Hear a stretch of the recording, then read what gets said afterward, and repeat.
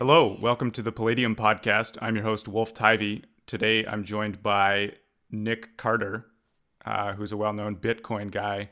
We're going to talk about Bitcoin and the state. Nick, welcome to the show. Thanks for having me on, Wolf. Yeah, so let's dive right in. First of all, there's this phenomena of Bitcoin and blockchain, right? There's these technologies that are allowing us to create money that is decentralized, out of the control of any particular institution, that has its own monetary policy. In the case of Bitcoin, a sort of asymptotic inflation to a fixed money supply. In a case of other cryptocurrencies and other projects, there's other things going on, but this kind of opens up this question of, okay, if you can create money that is not tied to any particular institution, in particular any kind of central bank, then what does that mean for sort of state monetary policy, which right now is all sort of driven through these central banks, and most states have their own currencies these days.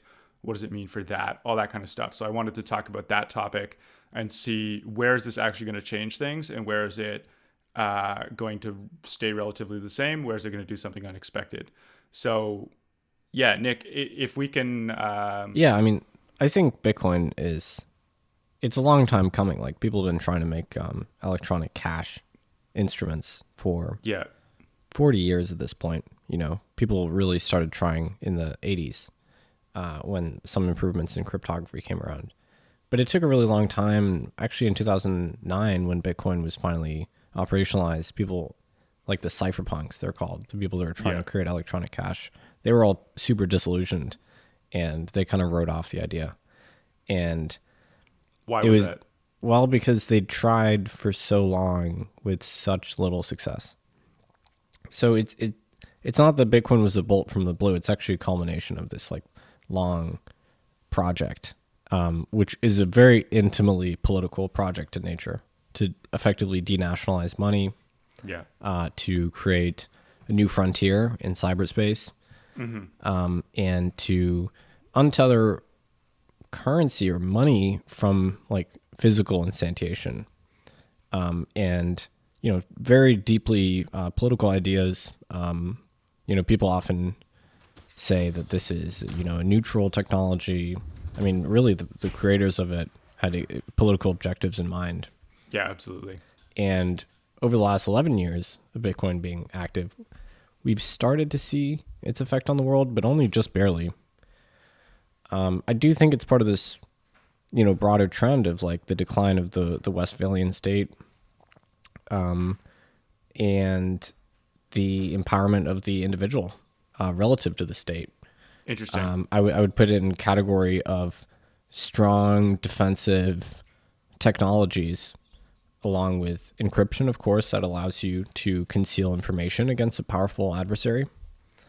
Something like AK-47s, for instance, which are armaments, which are, portable and convenient and durable, and, part of what allowed insurgency to be effective. But at the same time, those AK-47s are manufactured by basically the USSR and its allies, and used kind of for their foreign policy goals. So it's like you simultaneously have this kind of creation of new insurgencies, almost aligned with the will of a particular center, which is interesting.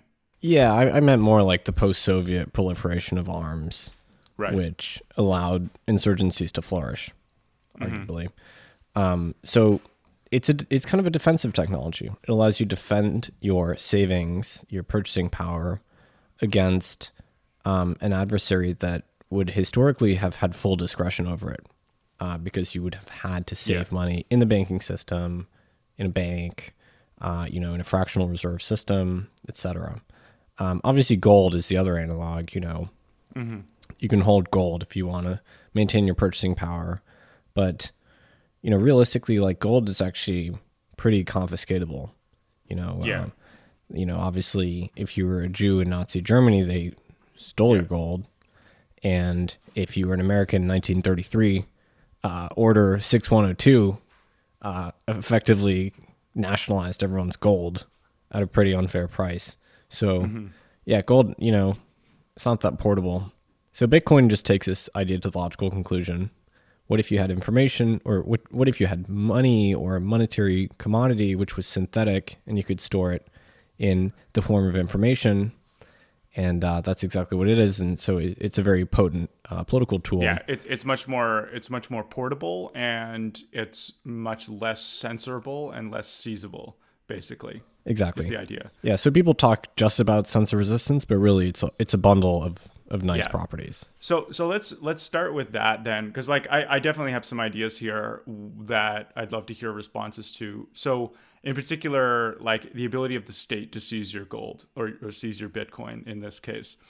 In the case of gold, it's kind of like if your gold is buried in the backyard, they can't get it. But if it's like any kind of known, they can come after you for your gold. That you have to sell your gold basically. Or more aggressive kind of confiscation. In the case of Bitcoin, it's perhaps easier to conceal in one sense. On the other hand, you open up all these kind of information leaks where your gold or your Bitcoin is sort of on record. You have an address that is on record as having X amount. Or some number of addresses, and that sort of potentially, like depending on how well the state is able to build kind of surveillance technologies to keep a track of what's going on blockchains, that potentially kind of reopens this possibility of direct taxation of your holdings. And so I'm curious to hear, like I know there's technologies that try to address this. But like that seems a way that it's at least not like an easy, perfect, your money is now dark kind of thing. Yeah. And this is actually why a lot of those original cypherpunk digital cash projects had very strong privacy built in. Right. Inherently. So like, David Chaum's DigiCash. You talk about a Chaumian bank, that implies full anonymity. Right. And, for instance, Zuko, who was an early Bitcoiner, a long time cypherpunk, he saw Bitcoin, he was dissatisfied. He made Zcash, which is potentially stronger privacy. Mm-hmm. That's probably one of the best critiques of Bitcoin. You pair it with the fact that some people hold Bitcoin in a custodial setting. It makes it even more difficult because the state has leverage over those institutions. Yeah. Right. Like if you hold some Bitcoin with Coinbase, obviously like that's an institution. My understanding is that they're pretty reliable internally, but that, if the law comes knocking, obviously they have to comply. And then if you're holding it yourself, the law can, if they know to go after you, the law can kind of do a lot to trouble you. But this kind of also flips around back to the other side, which is like, in recent decades, at least, I mean, obviously on the long-term time scale, these things can go all over the place. But in recent decades, the practical difference between, like, let's say cash and gold has basically been an inflation rate. Yeah. I'm certainly wary of the fact that the state can launch like an extremely significant griefing attack on Bitcoin. They could do it through the IRS. They are already. Bitcoin is taxed as property, which is pretty weird if you ask me. I mean, if it's a currency, so I don't see why you should be exposed to capital gains taxes. You don't pay capital gains taxes on dollars when they go up in value, right? Do you pay capital gains on foreign currencies if they go on up? Forex? Yeah, with some exceptions. Yeah, so that's actually a really interesting specific way that the dollar has a special status, right? Just through the vector of taxation. So the IRS now asks you to identify yourself if you're a cryptocurrency user. That's a new thing that they do. So, they're kind of building a database already. Yeah. And obviously there's AML. FinCEN was like really the first regulatory authority to take Bitcoin seriously because they realized, there's a tax implication here. We need to, make sure that we crack down really hard on people that are using Bitcoin. And so there have been lots of jail sentences meted out for people that use local Bitcoins to effectively act as distributors for dark Bitcoin or anonymous Bitcoin. like I guess basically the state is fine with Bitcoin as an asset class. It's like, okay, you can hold this asset class, but if you make gains like everything else, you have to pay capital gains. And Yeah, and that's not the only way that they make life difficult for Bitcoiners. So I would say that the U.S. government is conducting a low-level griefing attack against Bitcoiners currently. Now, they could step it up by like 5-fold degrees if they wanted, and go full Roosevelt Order 6102, turn in your Bitcoin or go to jail. I think that's unlikely. Yeah. Because, that would, like the context when the gold confiscation happened in the 30s was a very different political context from today, right? Yes. The central government was much stronger, arguably much closer to fascism than some people would say we have a fascist government today, but we actually have a pretty weak central government today. Yeah, it's fairly diffuse. Yeah, and the legislature was very malleable back then. Today there's less central authority in U.S. politics, and so I think it would be difficult to push through a wholesale confiscation of billions of dollars of property.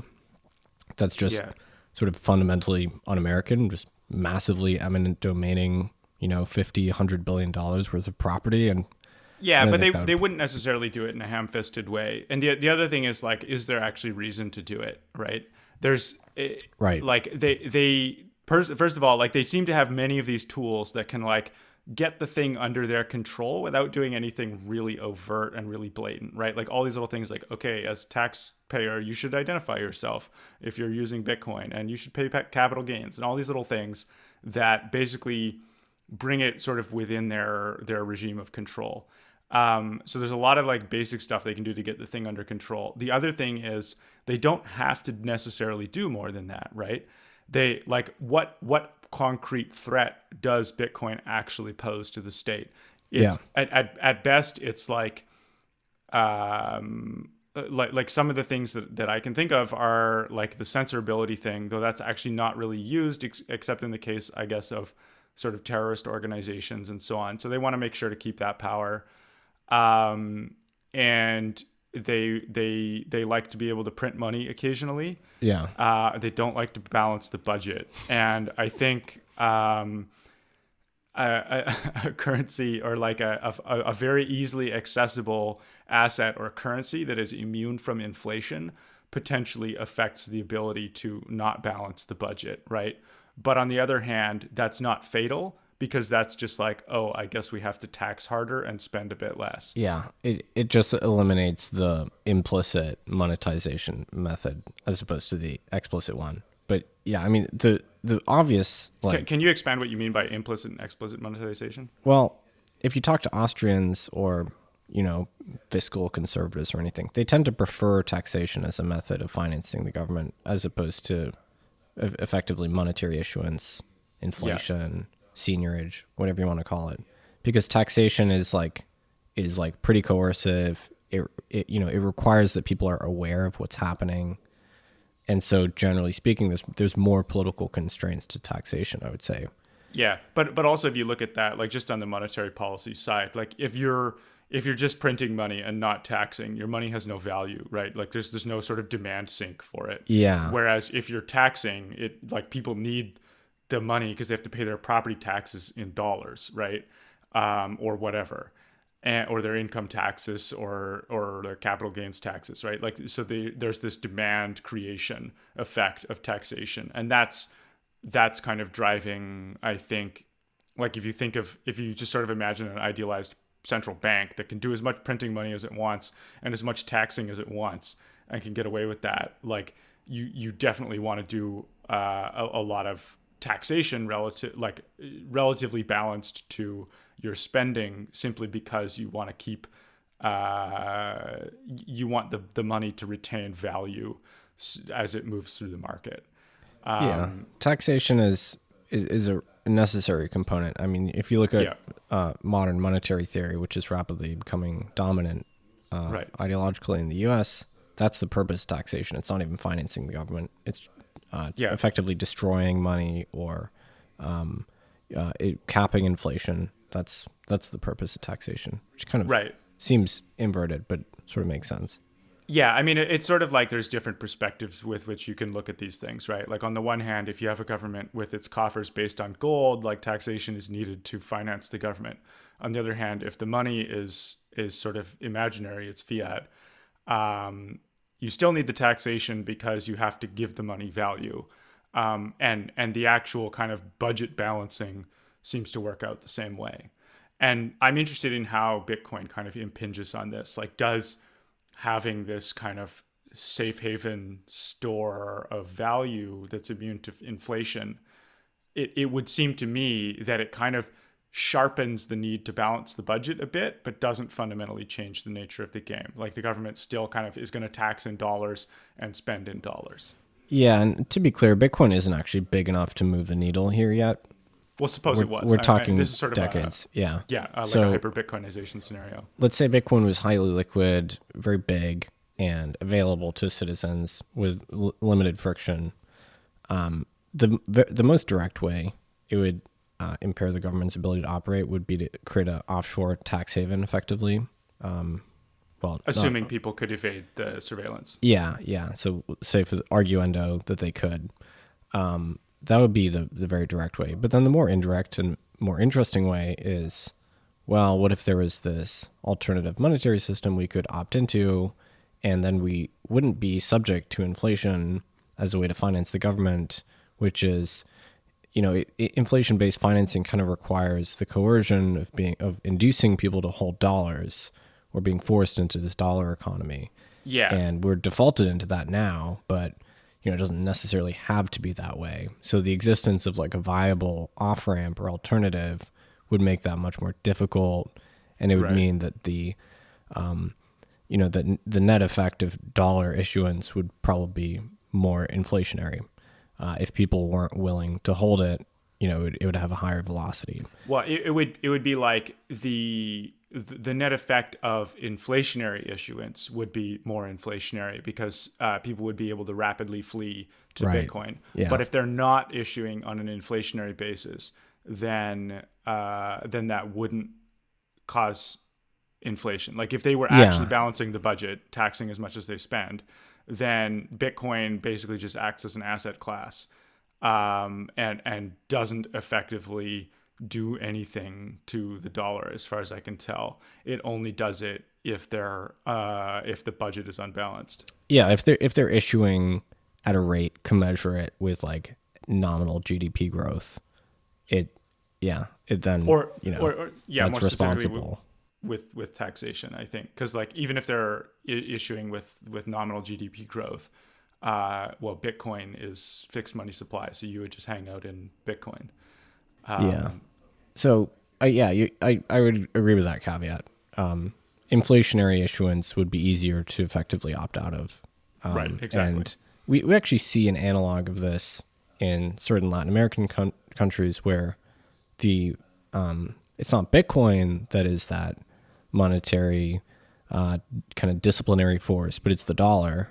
Right. And if the local monetary authority behaves irresponsibly, people can bargain effectively with them by moving more of their savings to dollars. So by sort of partially dollarizing. It's sort of it's a check on the local authority, effectively. Yeah, well, it's a check specifically on like sort of uncoordinated, irrational action by the authority, like in the form of spending money without taxing and without balancing the budget. Like it sort of just removes this ultimately fake option. Like the option of just printing money and like pouring it into the economy is kind of fake. It's not actually sort of creating value. It just shuffles the value around in a way that is like less disciplined. And as opposed to like coordinating taxation with spending, which I from what I understand in some of these Latin American countries, the taxation thing is like politically much more difficult than the spending.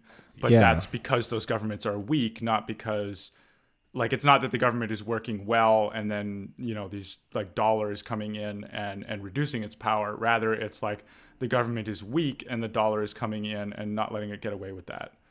Yeah, there's political constraints both to taxation and to inflation. You know, the constraint to taxation is like a rise of a big shadow economy or informal economy. Right. And then the constraint to inflation is, of course, people just opting out of that monetary medium, you know. And so Bitcoin makes the latter thing like possibly, you know, hopefully much easier. Easier, you know. Yeah. So that's the idea. Yeah, and so like I always like to look at things again sort of from the perspective of the state and just like, or at least from the idealized state. You know, it's a little bit of a different perspective than usually taken in kind of the Bitcoin sphere, which is as you've been describing, kind of more against the power of the state, more towards like the individual financial actor or something.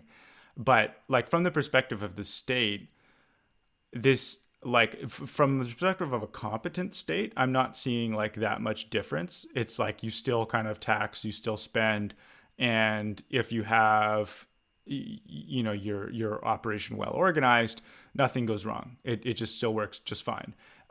It's just that like you're much more forced to kind of make sure that you actually have the power to pull off those that taxation you're trying to do, and make sure that you actually have the discipline to sort of spend what you tax. And so that like it kind of creates this like much stronger force for disciplined government in a way. Like less so, like I like to contrast disciplined government with limited government. It's Right. not that it actually removes powers, it's that it forces a level of discipline. Yeah. And I agree.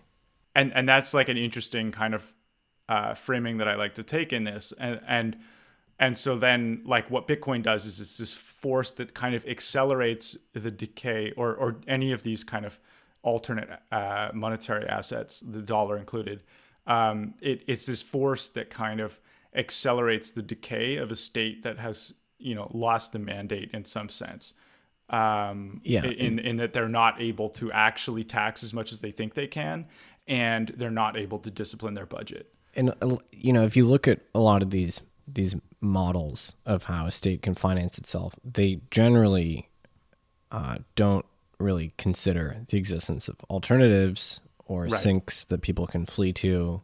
And so I would absolutely agree with that characterization. To the extent that you have credibility and authority in the way that you finance the state and the goods that you provide, I don't think there's a threat, you know, whatsoever. But Right. it's the marginal states that are probably going to be more challenged by this.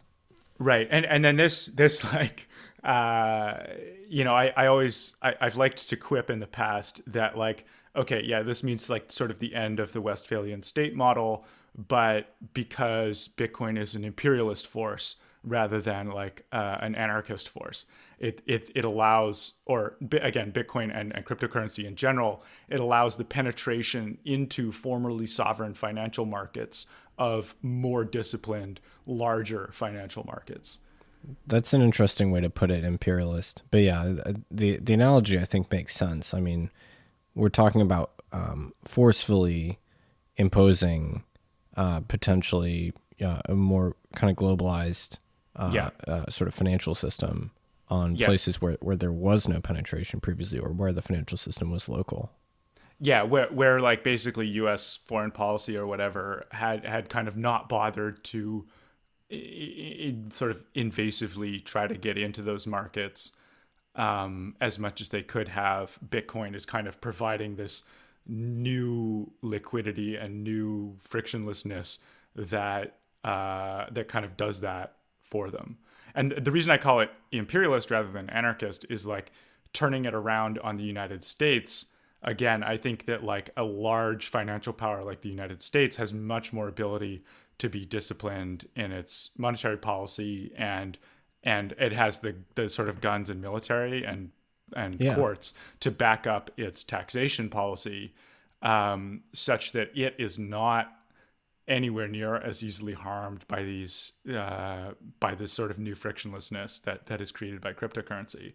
And so this like, to the extent that cryptocurrency harms states, it seems to harm the weakest states to the benefit of the strongest states. Yeah, and I think if the U.S. plays its cards right, it can massively benefit from Right. the existence of this new kind of institutional technology, both from the perspective that it looks like one of the early killer use cases here is actually just inserting dollars on chain, Right. not any other sovereign currency, dollars specifically. Yeah, can you go into how that kind of works? Like, I've heard of stable coins. I understand like Bitcoin and Ethereum and so on, but this idea of inserting dollars onto the chain or like dollarized banknotes or something, that's something new to me. I'd like to kind of hear more about that. So this is actually a new spin on a very old idea. In fact, an idea that precedes modern central banking. So, Right. free banking is basically the idea that you don't actually need a state to govern banking activity or really even monetary issuance. It can just happen in a free market kind of way and be stable.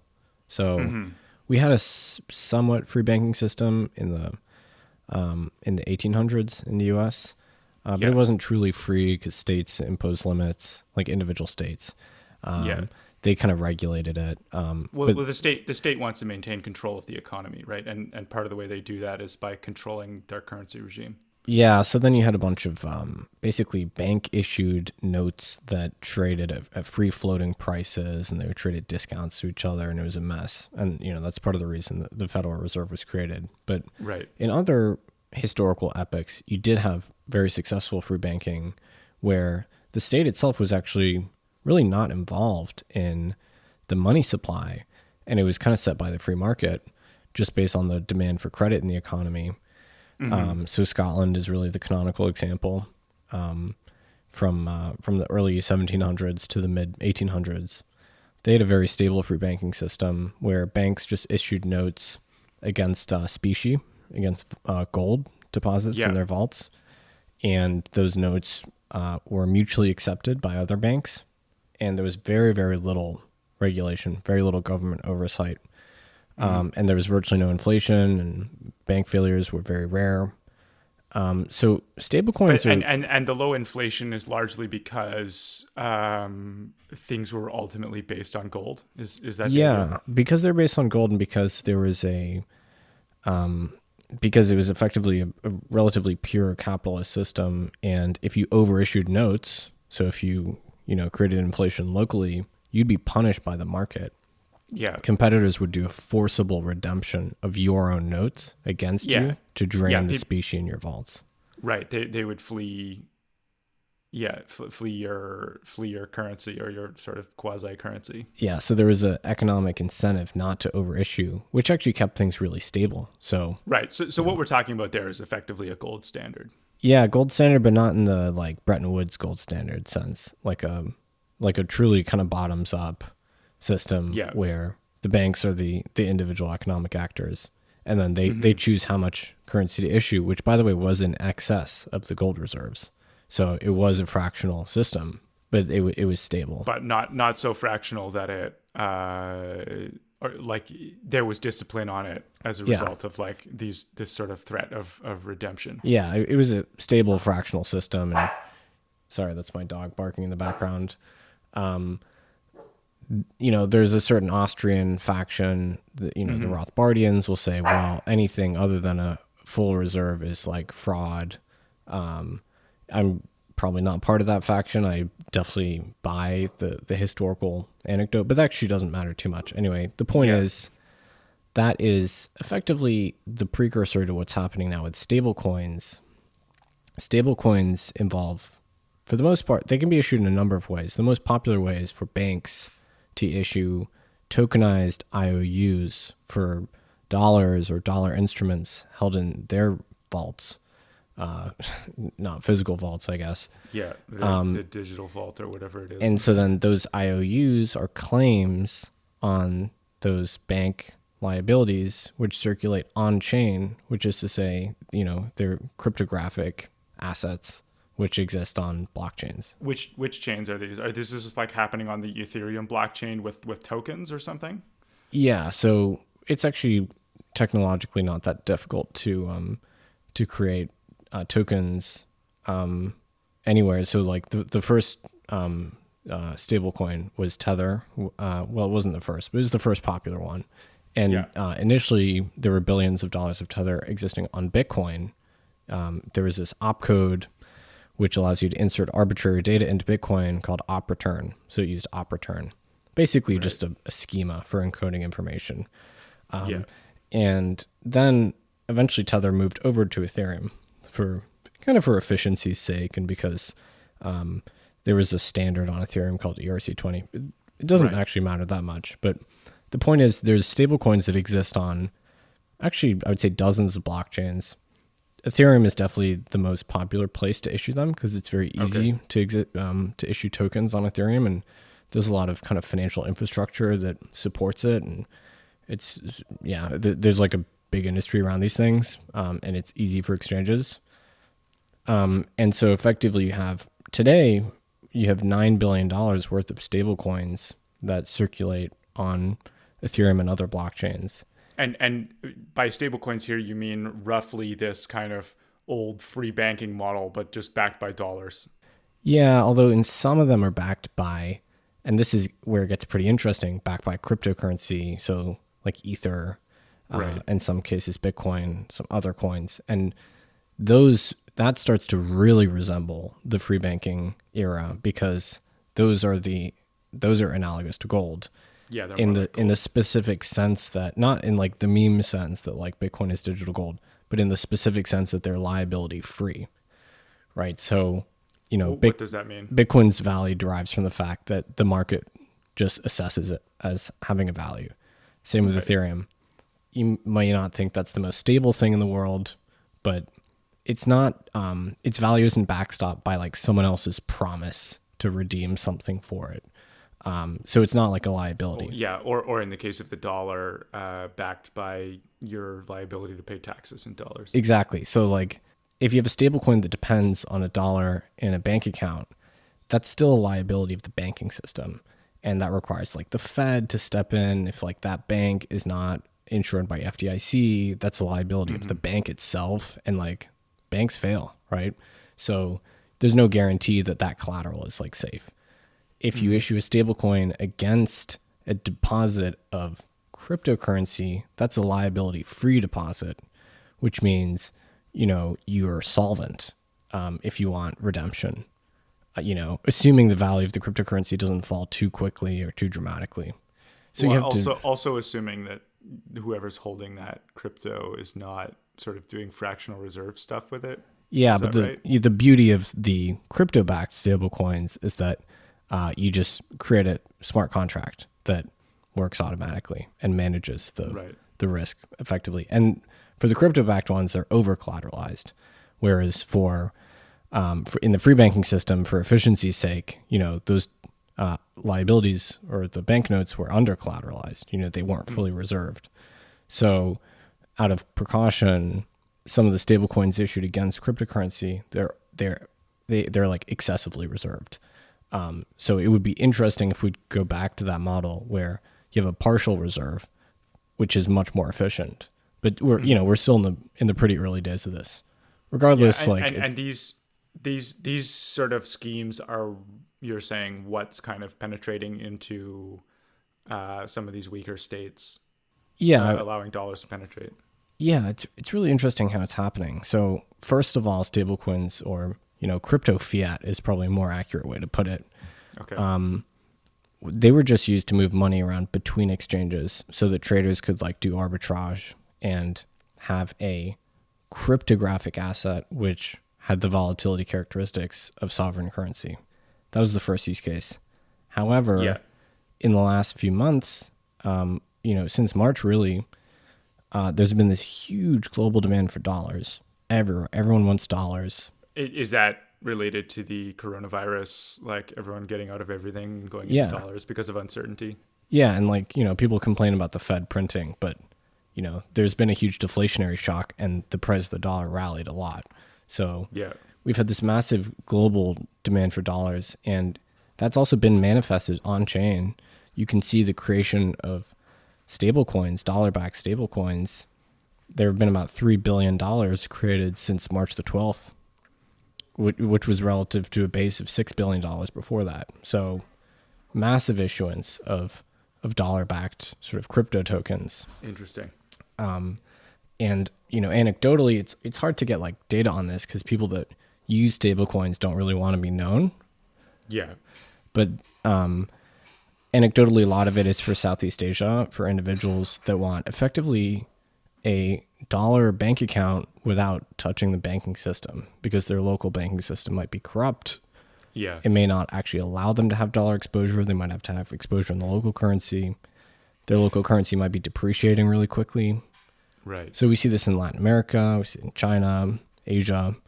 Right. So again, we're looking at these kind of weaker and more corrupt states that are less able to kind of run their own affairs financially, and people are wanting to opt out of that chaos. Yeah, and if you look at some of the Latin American currencies, they sold off against the dollar like crazy. And, you know, some of these countries are already dollarized. Venezuela is undergoing dollarization right now. Ecuador is dollarized. Panama is dollarized. Colombia and Peru are like partially dollarized.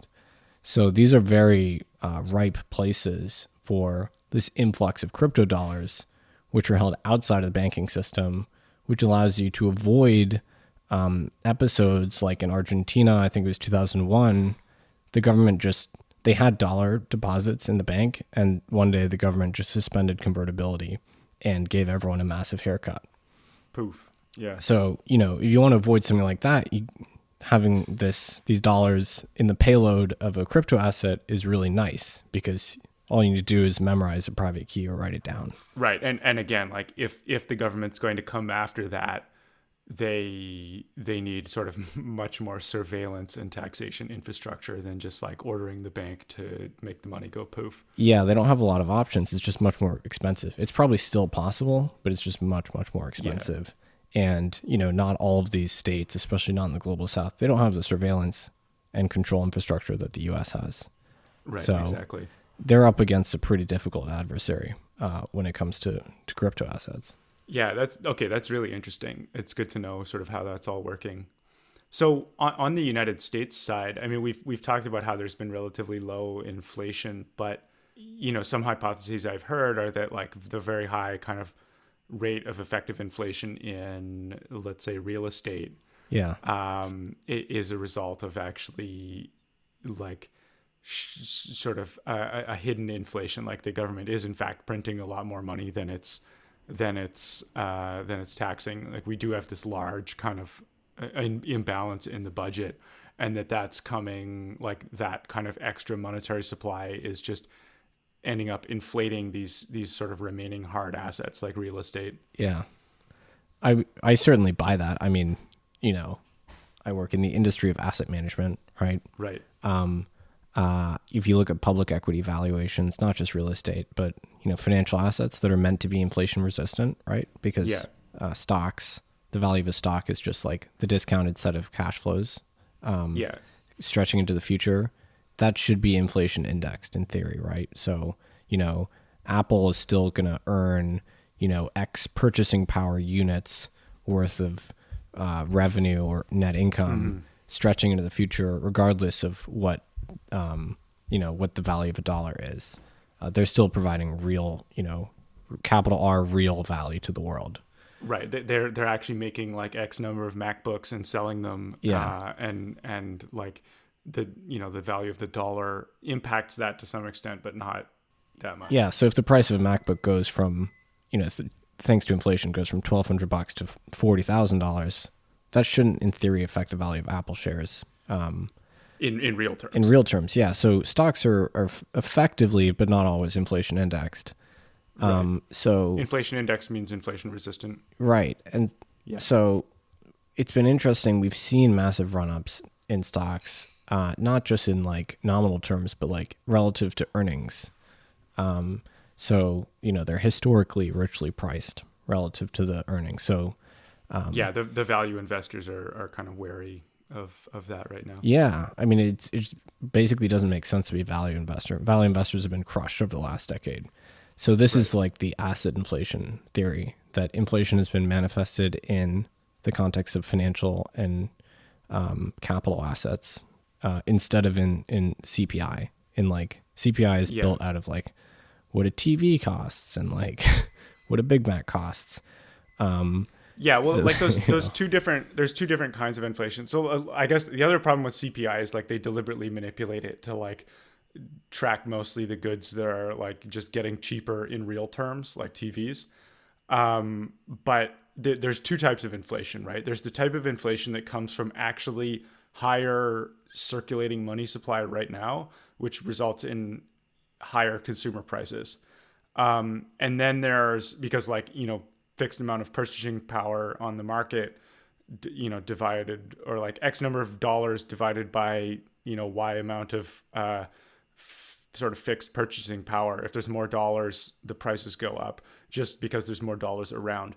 But then but that's unrelated to kind of like expected inflation and so on, which is sort of what's driving the asset inflation thing. The asset inflation thing is the expectation by investors that the money supply will continue to increase, or effective money supply or something like that will continue to increase, such that holding hard assets is better than holding dollars. Right. And so that's what we're talking about with this asset inflation, is that people are expecting that hard assets are going to continue to appreciate because they expecting kind of the money supply, I guess, to increase. I would say that's definitely part of it. The expectation of inflation, for sure. The other thing I would say is, money has like a non-neutral trajectory through the economy as it's created. Right. So this is like, people call this the Cantillon effect, right? Yeah. And so, specifically what that means is like the first recipients of like new issuance of money or currency, they kind of have an advantage because the value of that money may not have been priced in yet. The value or the effect of that issuance might not have been priced in yet. Right. So it's kind of like this is the analogy that Richard Cantillon gave. If you have a river and you add a bunch of water to one end of the river, the whole river's level doesn't rise all at once across 100 miles of river. Instead, you get this hump, of water that flows downstream, and gradually it settles out, but it takes a while. So in the case of the Fed, they mostly, not interfere, but they mostly involve themselves in the money supply through the domain of interest rates. We've had like effectively a structurally falling interest rate regime here since the 70s, really. And what that does is that makes it cheaper and cheaper to issue debt. And, one way that companies and really the managerial class, the shareholder class, the executive class have been the beneficiaries of this is by levering up, corporations. And this is the big critique about buybacks, by issuing themselves lots of shares and then kind of neutralizing the effect of that share-based issuance by adding debt to the kind of corporate balance sheet. And the value of that debt becomes less and less over time. Right. And as interest rates drop, it's easier and cheaper to refinance it. So that's like a major way. It's just effectively through the financialization of productive capacity that allows this class of individuals that have control over corporations to sort of exploit this structural decline in interest rates, which is if you listen to a lot of the commentators on the bailouts or, the moral hazard or the issues with monetary policy, that's something they focus on a lot. Yeah, I've definitely heard a lot of that. So that's the way that being a Cantillon insider is profitable today. This trade, you could say it's the Bob Rubin trade. The other side of it is that you're insulated from because like that debt has a cost, right? It makes you more fragile. But if you are able to successfully lobby for a bailout when things go wrong, then you're insulated against the downside risk. Then the cost of the debt is neutralized. So it's a great trade if you can get it. Right. Yeah. So if you're in that sort of bailout, easy access to debt class, you can just inflate your balance sheet basically at effectively public expense. Yeah. So this is like the whole issue with monetary issuance, is that it has this non-neutral trajectory through the economy, and the people that have been able to benefit from it are the people that can borrow cheaply. Now, normal people can't borrow cheaply. Yeah. So this the APR on their credit card might be 25%. Right. Actually, yeah. So this is really interesting to me with respect to the effect of Bitcoin. So this is like separating conceptually like the central bank that's spending money on government projects or whatever from this kind of quasi-public, quasi-private banking sector, like the large banking sector that's doing this kind of debt issuance, interest rate stuff. The effect of Bitcoin, like my very vague understanding has been that Bitcoin will somehow impinge on that and like make it more difficult to kind of play those games. Is that a correct understanding or not? I actually don't know. I hope so. The Fed is reaching the end of its tether anyway, so interest rates can't fall much further because they're zero in nominal terms. They're negative in real terms, right? So if you put money in the bank or you borrow money, you effectively lend money to the bank by depositing dollars. Even with the nominal interest rate, thanks to inflation, that's effectively going to be negative. So you're paying the bank to deposit, which is the opposite of the way it's been for 5,000 years. So we've reached the limit there. If they impose really deep negative interest rates, like in Switzerland, they're pretty negative, people will just stop depositing money in banks. They'll like hold it in cash or something. So there are like fundamental kind of like really but holding it real like limits to negative interest rates. You can't do it, like, for the sake of argument, you can't do a negative 10% interest rate because people just won't use the banking system at that point. So but I guess there's like the question of what else can they do with their money. So holding it in cash, they're still subject to inflation, right? For sure. And so they might want to buy assets, but they might not be in the class that sort of has access to kind of relatively liquid asset-based holding. People scramble for alternatives when you get to low interest rate regimes, which is why assets are so expensive right now, by the way, because people realize, you're not going to earn anything from bonds. You're not going to earn any interest from cash in the bank. Okay, I might as well buy the S&P 500, even if it's like super expensive. That's partially buy stocks, buy houses. That's another reason why we have this asset inflation. We've had this like structural demand that American savers pile into financial assets, even if they're risky, even if they don't understand the risk. We've encouraged them to do it for a few decades now in a really like specific way. Yeah, and this looks like, I mean, from the sort of, I sort of understand modern monetary theory as like a way of looking at this. And from that perspective, it's like, okay, the state has somehow broken down in discipline of actually sort of taxing relative to the amount of money that's being created, as such that like we're getting this asset inflation problem where the money is starting to lose value, where people don't want to be hanging out in cash. They don't want to be doing cash-based things. They want to get into Bitcoin. They want to get into real estate. They want to get into stocks. And that's sort of like what you would predict from that view of like, you're not taxing enough relative to how much you're kind of creating money. And that results kind of in the loss of the power of the state, or in this case, whoever is creating the money over the economy. Like they run out of tether, like you're saying. Like there is actually an underlying, at least conceptual balance sheet that has to be balanced, and it's not being balanced. Yeah, and so like this is the big argument between Bitcoiners or Austrians and both neo-Keynesians and MMT theorists. It's from my perspective, there are real constraints to all this behavior. There is a limit to the amount of both monetary and fiscal activity that a government can do. And that limit is a bottom-up organic phenomenon of individuals opting out of the system, which... opting to alternate asset classes. And it was hard to do that. It's historically been hard. That's why people like gold. That's why society places a $8 trillion value on gold in the aggregate. Which is pretty large relative to the world's productive capacity, by the way. And for like a rock, which is inert and does very little. And the existence and the financialization or the monetization of Bitcoin gives people a much better, better in some respects at least, alternative, which is, that's why it's so interesting to me. It gives you the choice at a very basic individual level. Do I want to opt out of this system, which demands my full cooperation, which demands that I buy stocks, that I participate in this highly consumerist economy?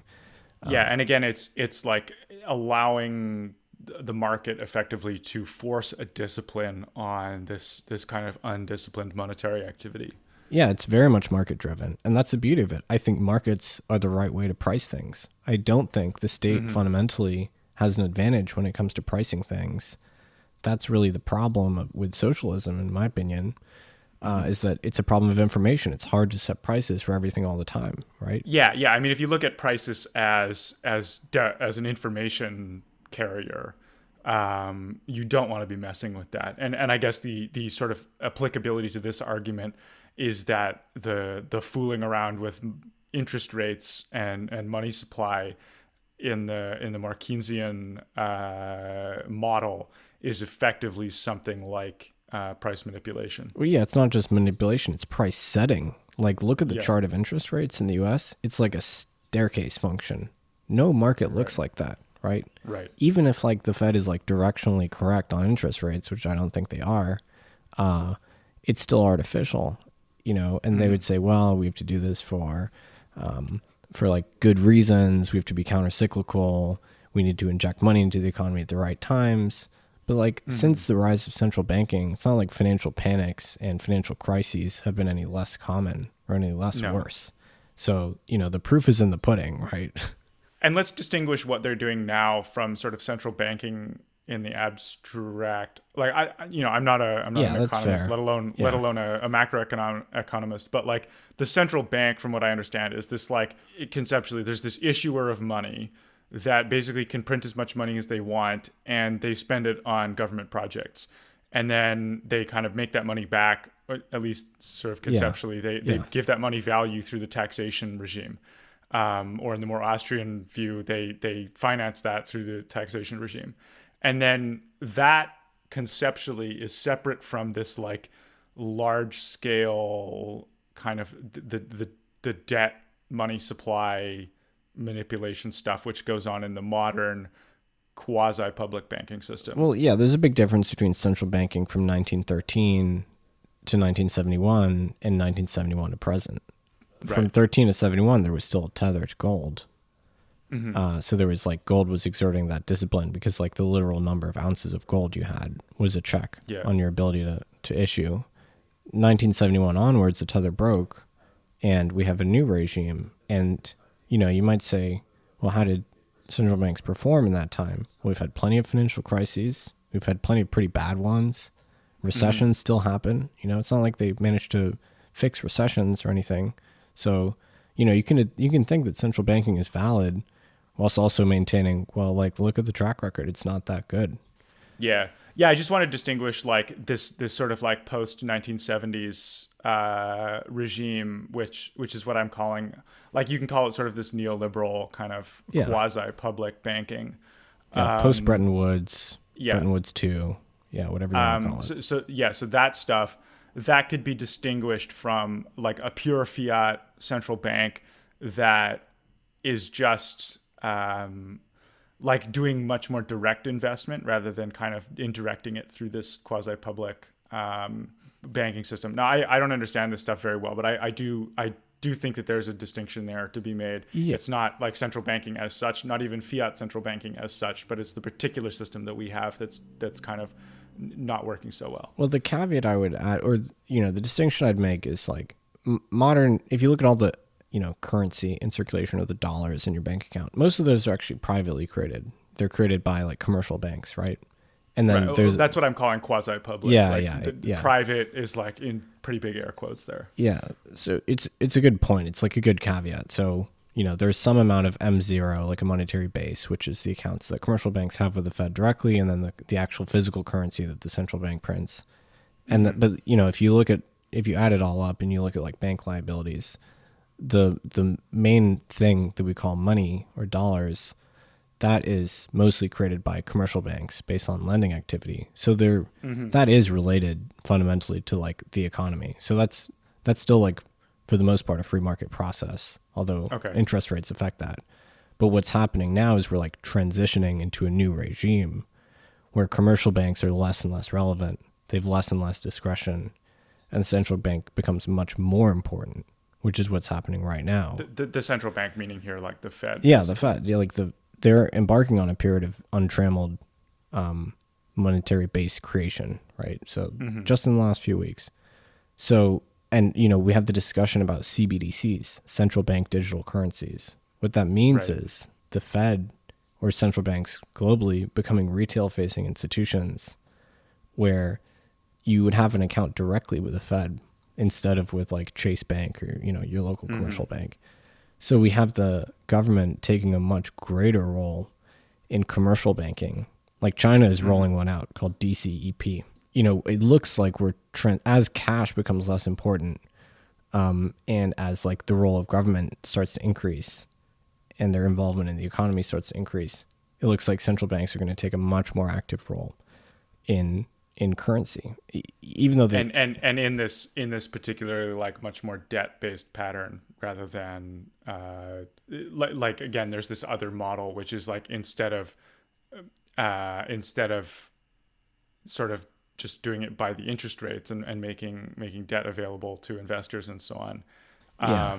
You could do it like more like, okay, well, we want to buy some weapons from Lockheed, so we're just going to print some money and do that. Yeah, and like previously there was a barrier erected between the Federal Reserve and the Treasury, right? And the U.S. government still had to print debt in order to finance its operations, and then the Fed was meant to do its own thing and be independent.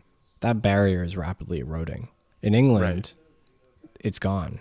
The Bank of England is now directly financing kind of fiscal activity. Right. What modern monetary theorists say is, well, all fiscal activity should be financed by issuance. We don't have to worry about debt. The government can buy anything for sale in its own currency. That's like a famous quote from Stephanie Kelton. Right. And the idea of that is just like, or the disciplining force there is simply that to keep that currency having value, you have to continue raising taxes in that currency. Or grow the productive capacity of the economy, for instance. Yeah. Yeah, and that I have sympathy to that view. It seems like a relatively simple statement of what's actually going on with respect to like the powers of the government and how the economy works. And it's like, yeah, they can just go and print money and buy stuff, but there's this other side of that balance sheet, which is they have to be taxing and make sure that what they're buying is not kind of doesn't have like huge opportunity costs with respect to like what the market might do otherwise, such that you're actually like contracting your industrial capacity or something. Yeah, so it works as long as you're allocating in like a reasonable way, and you're not allocating in a wasteful way. The question is like, are bureaucrats the best allocators, or is the market certainly not the like best current allocator? bureaucrats? Yeah, in the current patterns. Yeah, so like is the state ultimately the best arbiter of where financing should flow in the economy? Or well, there's two things, right? There's like, what does the state want to buy versus like who should be running kind of the financing operations for stuff happening in the market. And I think those should be separated, right? Like the state wants to buy basically weapons and infrastructure, and it wants to buy those for their use value, right? As opposed to their like economic stimulus effect or whatever. Right. And then you have on the private side, like you theoretically have a bunch of private institutions running around with big piles of money. They're doing investment, and they're investing in new companies. They're investing in like, someone wants to expand their oil field. They need a big, huge capital outlay to do that. Like that kind of stuff, much more plausibly kind of just the market should handle that. But then there is this question of like, okay, the state wants to buy something for reasons of state. That sort of like modern monetary theory seems to apply to that quite naturally.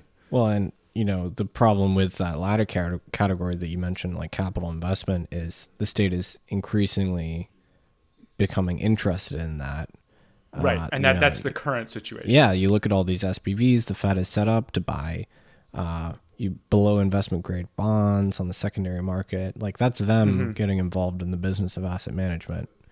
And allocation, like that's them getting involved in the market allocation process, as opposed to like the state commanding the economy to do something useful to it. Like those are two different things. Arguably the state should invest in defense, obviously, and, defense and infrastructure and whatever. But do they have definite ability to select the right investment grade bond index? I mean, I doubt it. Yeah, well, that's not necessary. That's a very different capacity at the very least. Whether or not they have it, it's a different capacity from like purchasing things that the state wants. Yeah, it just seems outside of their mandate, realistically, from my perspective. Right. And so the fact that they're now intimately involved in the allocation of capital, in financial markets, is perturbing to me, and a sign that like we've gone a little bit too far in terms of their authority. Yeah, yeah, and again, I always sort of analyze this through the lens of like discipline and whether they're doing the right thing, even from their own perspective. And it looks like to me, like assuming our analysis is correct here, that there's something wrong with that. That it's like the state is kind of making a mistake and losing coherence basically in doing this, or it's like it's losing some wisdom somewhere, and it's not delegating things that it should be delegating, and instead trying to like directly micromanage them, and not for kind of coherent reason, but because they've lost control of some other part, and they're sort of trying to keep things afloat for like often corrupt reasons. The other risk I would say is that the representatives of the state are elected by individuals. If normal folks see that debt monetization or monetary issuance becomes a plausible mechanism for funding any arbitrary project, they'll naturally start to ask for specific handouts, which benefit them. And that's not like to say like, oh, like we're going to get a bunch of welfare queens. Like the whole nation, every individual will then believe that it's their right, as they probably rightly should, to say, well, if we're going to issue $6 trillion to like bail out large corporations, what about me personally? And then I've certainly seen people asking those questions. I think it's very plausible. You might have a genuine populist movement, like a neo-populist movement, in the next couple of years saying, well, where's our bread and circuses? How come Boeing gets billions of dollars and we regular folks get nothing? And you just get more political pressure to issue for, direct handouts, which then the theory is like that is what manifests in inflation. Yeah, right. And this is like the, the shift of wealth that's happened through this kind of coronavirus bailout. Like it sure looks like a large transfer of wealth from like middle class and working people to these like well-placed people who are benefiting from the bailout. Yeah.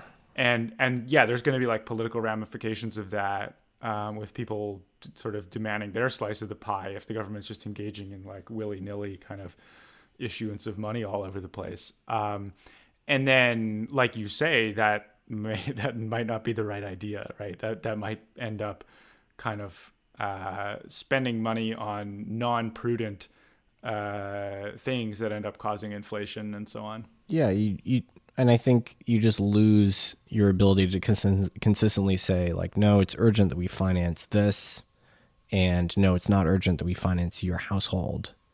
You lose the authority to say, no, look, we need full discretion over how we're going to use our government funds, if you make it clear that it's very easy and cheap to issue more money. Right. Well, it's basically another way of looking at this is like once you've stopped maintaining the pretense of balancing the budget, and it's kind of transparently like you're just kind of issuing money to whoever without kind of any backing discipline to that, then it's like it becomes a very sort of transparently political question, like who gets the money. Precisely. Yeah. Yeah. Okay. So this is all really interesting, and I'm curious again, like coming back around to like how does Bitcoin affect this? What like Bitcoin obviously makes the makes this like negative interest rate thing like not viable because people can just hold Bitcoin. Yeah, it would be easy to transition into Bitcoin if the alternative was having your money confiscated in the bank. Yeah, which is what negative interest rates really mean. Yeah, exactly. So that's like a real world constraint, for instance, which didn't really exist 10 years ago, and now it exists. Obviously, there's other ways to resist negative interest rates, but Bitcoin would be one really powerful way to do it. Yeah, I mean, I would love to see kind of the whole thing just like disciplined with according to some logic, like some coherent logic. like I don't mind there being a strong central bank that like issues money to buy weapons and infrastructure from the market. Like that seems totally normal. Even if it has like quite a coercive tax regime in terms of how to finance that, it's like, okay, whatever. We live in a society. There's things that you can be sure of, and like taxes is one of them. And that's just kind of the government's role, is to command the economy to do things that it wants it to do. Fine, right? But where it's kind of coming at sort of public expense in the sense of the whole community is just losing value and losing kind of coherence of its industrial processes because of like over financialization and like misfinancialization. It's this kind of undisciplined looting is what it looks like. And like to see anything that might kind of force a discipline on that is definitely heartening. And that's, hopefully what cryptocurrencies end up being. And I don't think the U.S. has too much to fear, as we talked about early. Well, the U.S. as such, like the U.S. state as such. So certainly not. The U.S. still has an enormous productive capacity, biggest economy on earth. It's actually been less inflationary in its monetary policy than like the BOE, the BOJ, the ECB. So the rest of the developed world has been much more aggressive in terms of issuance over the last decade relative to the actual productive capacity. So weirdly enough, even though the Fed seems kind of pretty unsteady right now, they've actually been slightly more restrained. And, the demographics look better for the U.S. It's got a lot of things in its favor. So my view on this is they should actually just embrace these monetary alternatives like Bitcoin, put their stamp on it, acknowledge that there is this phenomenon of putting dollars on chain, encourage the Bitcoin industry to develop, which is already very much U.S. based in many respects. Right. I'm not saying co-opt it or try and change it in any way, because I don't really think that's possible. Bitcoin is kind of built. Recognize the value in it and help it along. And stop being, stop like trying to harass Bitcoin users or anything, and accept that this is likely here to stay, and that it actually is pro U.S. interests, having private monetary systems, especially in contrast to like authoritarian states like China, which are trying to like completely have a command and control approach in terms of monetary infrastructure. And the one risk is, the U.S. will, if these alternatives exist, the U.S. will lose its ability to exert policy through sanctions, right? Through the monetary rails that they currently control, which are really powerful for them. So that's kind of the trade-off here. But on the bright side, distributing dollars to the global south on a direct-to-consumer base means they can issue more dollars more cheaply, and finance government expenditure more cheaply. So it's kind of a trade.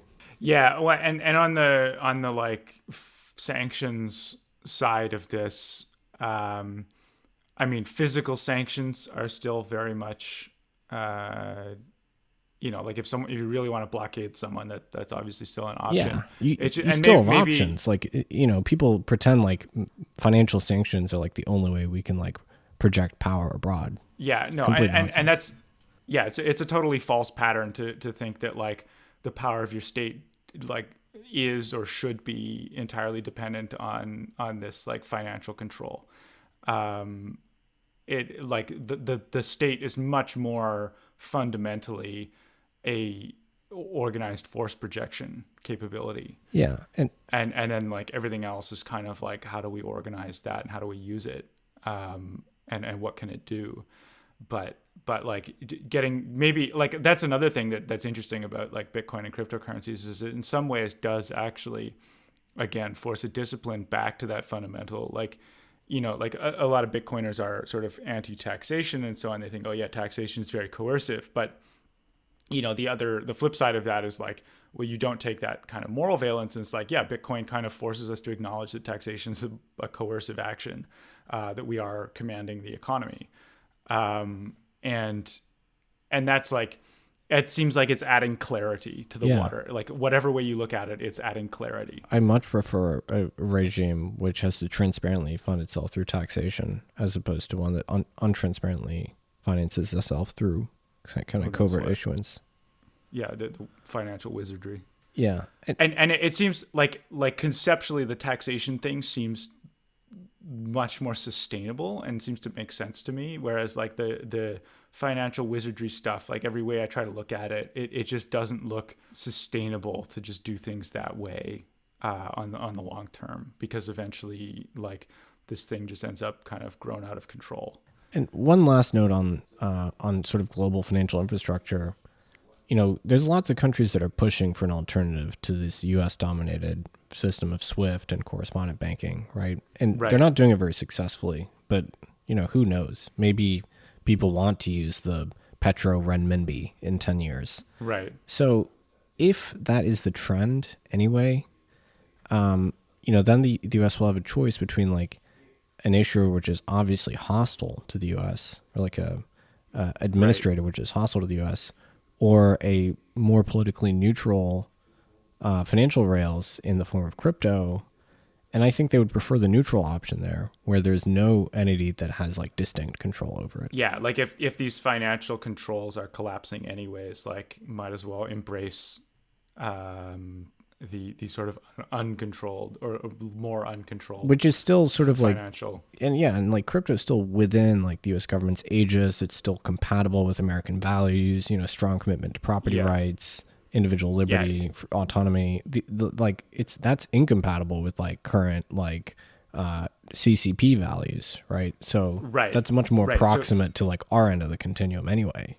And it certainly doesn't really hurt U.S. state power, you know, modulo this financial control thing that might be kind of decaying anyways. Yeah, I think it's compatible. I think the U.S. can still project power in that world. So I guess one last note then would be like the matchup of China and the U.S. on cryptocurrency, because I know China has a lot of the mining infrastructure, but like cryptocurrency is technically illegal or something there, and you know a lot of the devs on these cryptocurrency projects are American or European, and a lot of the holders of the coins. So I'd be curious to like get your perspective on the information there of like, how's this going to play? Like if things did sort of switch towards a Bitcoin or more cryptocurrency based future, how does this affect kind of competition between the United States and China? Yeah, it's a good question. So China has embraced like this notion of digital currency with their DCEP. Like they've embraced this central bank digital currency notion, and obviously China is home for a lot of mining infrastructure for Bitcoin and other coins. I think people sometimes over-index a little bit on like the actual location of these ASICs, these GPUs, like the machines that actually mine the coins. If the CCP were to like confiscate all of the ASICs all at once, what's likely would be that the Bitcoin community would be galvanized into changing the proof of work hash function. That's kind of like a very cheap fix relative to the cost. What could they even do? What could they even do with all those ASICs? Yeah, so they could like launch a 51% attack or something. You know, in theory, if they could like locate all the mining farms and seize like a whole bunch of ASICs, assuming that there were like 51% of ASICs in China, which is probably the case, but yeah, a lot of the stuff's actually mined on the black market with you know, otherwise curtailed hydroelectric energy, kind of in an informal way. So, you know, I don't think they would have that much ability to really interfere with the protocol. Worst comes to worst, I think there would be kind of an emergency hard fork, because there's nothing compelling us to say like, oh yeah, let's just give up and go home. Like, I guess, you know, I think people would try and react. And yeah, you know, more generally, the biggest companies in Bitcoin are American, aside from Bitmain. Bitmain is a Chinese company. But Coinbase is the biggest Bitcoin exchange in the world. That's an American company.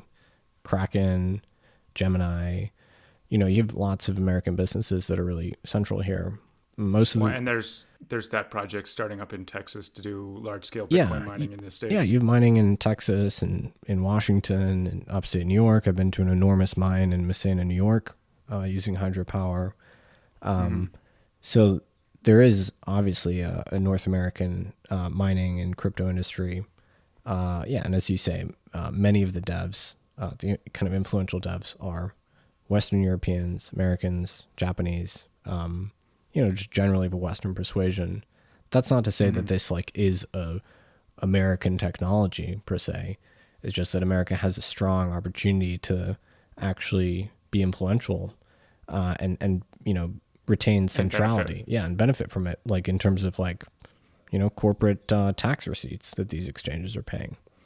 Well, and the political control, right? Like, Coinbase and so on obviously has a lot of ability to report on the activities of certain dissidents and terrorist groups and criminal groups and so on that attempt to use their infrastructure. Yeah, I mean, there's a lot of stuff like that where the state gains kind of some power. Yeah, so they have an advantage in as much as the crypto industry is like American in nature. So it's like a strong starting advantage. So don't squander it by forcing everyone out of the country and into like Singapore and Hong Kong and so on. I think they should embrace it. And like we've seen it, like there's plenty of congressmen that are pro Bitcoin, pro crypto. I mean, like someone used in Congress the word shitcoin. Warren Davidson. Yeah. You have senators, Kelly Loeffler, who's sort of mired in scandal, unfortunately. But she's the most junior senator from Georgia. She was the former CEO of Bakkt, which is a Bitcoin exchange. Mm-hmm. So like you have this, I don't know if I want to call it infiltration, but congressmen are they represent Americans, and as it turns out, Americans tend to like Bitcoin, or at least like a meaningful fraction of them do. So it's percolating through. Yeah, I mean, well, this has been a great discussion. We've covered sort of a bunch of the dimensions of how Bitcoin and the state are related, in particular the U.S. state and sort of weaker states around the world and other states. I've learned a lot. This has been a lot of fun to discuss these topics. If there's anything else you want to add, we can get into that now, but I think this would be a good place to wrap up. We can wrap it here. Yeah, this is really fun. Great. Thanks so much, Nick. I'll definitely be keeping an eye on your work, and hope to talk again in the future. Yeah, thanks for having me on. I owe you an article, so I'm looking forward to that. All right. I hope the audience enjoyed. Hope you learned something. We'll leave it at that for now. Until next time.